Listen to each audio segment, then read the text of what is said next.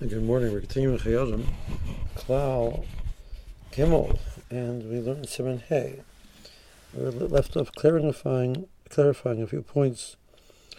So we said if a person starts Shmonesrei Beheter, so even though he gets an urge, which now is what he would not be able to withhold for 4 mil, he's allowed to continue Shmonesrei and complete the Shmonesrei.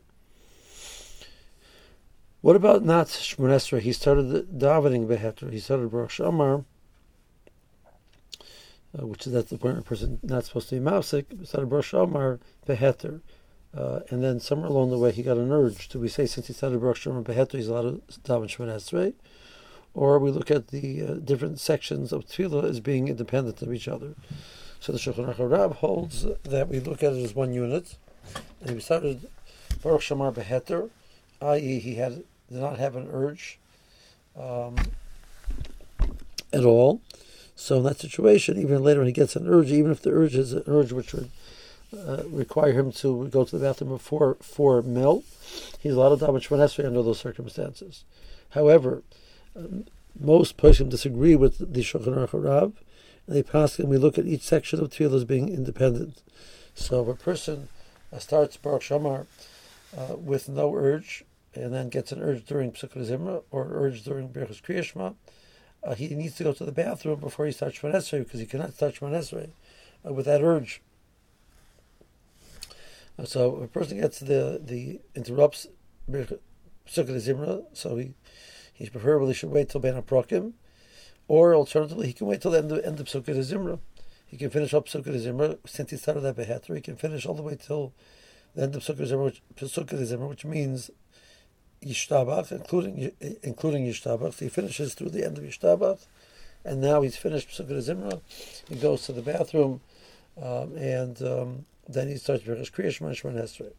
If a person gets this urge during Brachos Kriya Shema,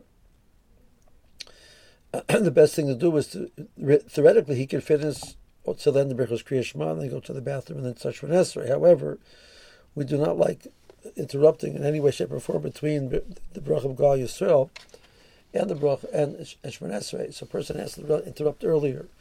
So preferably the best time to interrupt in that situation is between what's known as Bein HaProkim. So a person, after he finishes the bracha of Yitzhak Moras before he starts Avarabba, he finishes the bracha of Habacher B'Maisol Be'ava before he starts Shema. Those are the two preferred times the person should go to the bathroom.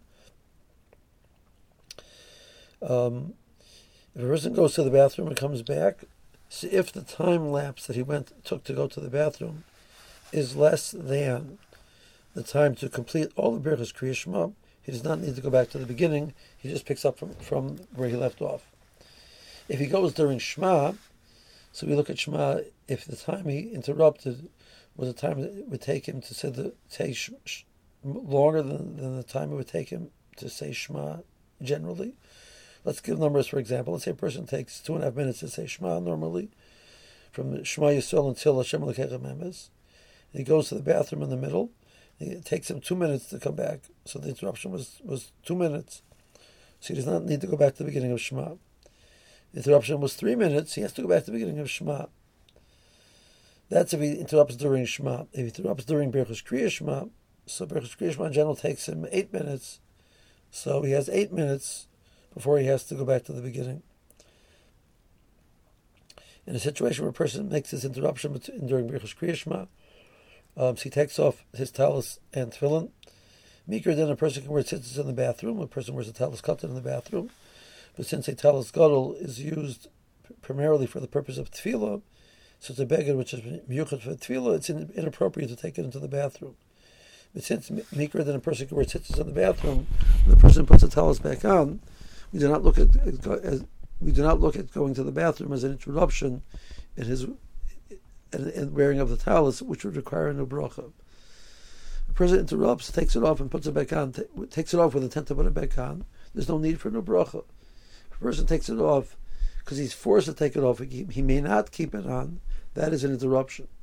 So talis over here, meeker, then he really theoretically could keep it on, so that's not an interruption. However, tefillin, one cannot wear tefillin into the bathroom. So when a person takes off tefillin, they put back tefillin back on, they need to make a new bracha on the tefillin. So let's clarify that point, what brachas the person has to say. We'll do that in the next share. Meanwhile, have a good day.